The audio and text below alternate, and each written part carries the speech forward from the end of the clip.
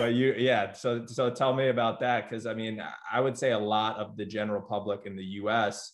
and probably a bias towards Deontay Wilder at the time, being Right. a U.S. fighter, but a lot of people didn't think that Tyson Fury was going to be able to last, especially after losing all of that weight in the shape he came in at. Well, in my opinion, the information that we did have coming into the fight was, yes, there was a significant layoff, but, and I could be wrong here, Tyson was 28 or 29 years old when he came back. Now, it was a monumental struggle, obviously, to shift the weight. It took a huge amount of time, but he did it over the best part of a year. Couple of comeback fights. Pianeta was one in Sefer Seferi. So guys that that aren't even on his wavelength in terms of skill. But for the second fight, I think he was this was Pianeta. He was about 260 pounds for that, which was kind of average where he'd been, pre-layoff. So he'd got the weight off, and Pianeta a couple of times in the fight, he showed off some defensive finesse. Tyson did. And I liked the look of him, even though it wasn't a very important fight.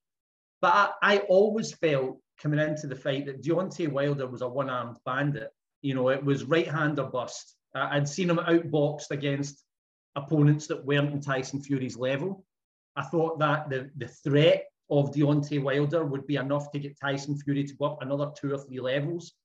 Just a much better boxer. And what he's got in his favour that Tyson has is that he focuses on taking away your best weapon. With Klitschko, he took away the jab.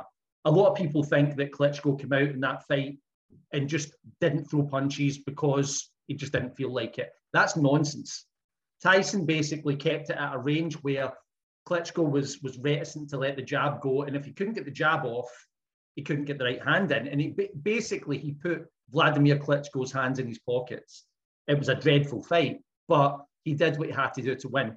So coming into the Wilder fight, what Tyson needs to do is avoid getting caught with a right-hand bomb that will knock him out. Now, full credit to Deontay Wilder because he almost did knock him out, but almost isn't good enough.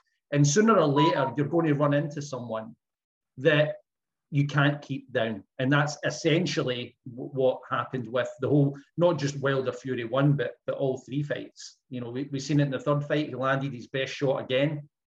We just can't keep him down. He's a terrific puncher, but he's not a great finisher. And that's been proven with Tyson on 2 occasions. Second fight was a wipeout. But I was confident of Tyson winning the first fight on points, and I picked him to win fights 2 and 3 by knockout. Didn't expect the third fight to be as difficult as it was. I mean, it was the stuff of nightmares. Deontay almost got him. But Tyson Fury's the better man. I think he proved that by far. The Pod Matrix.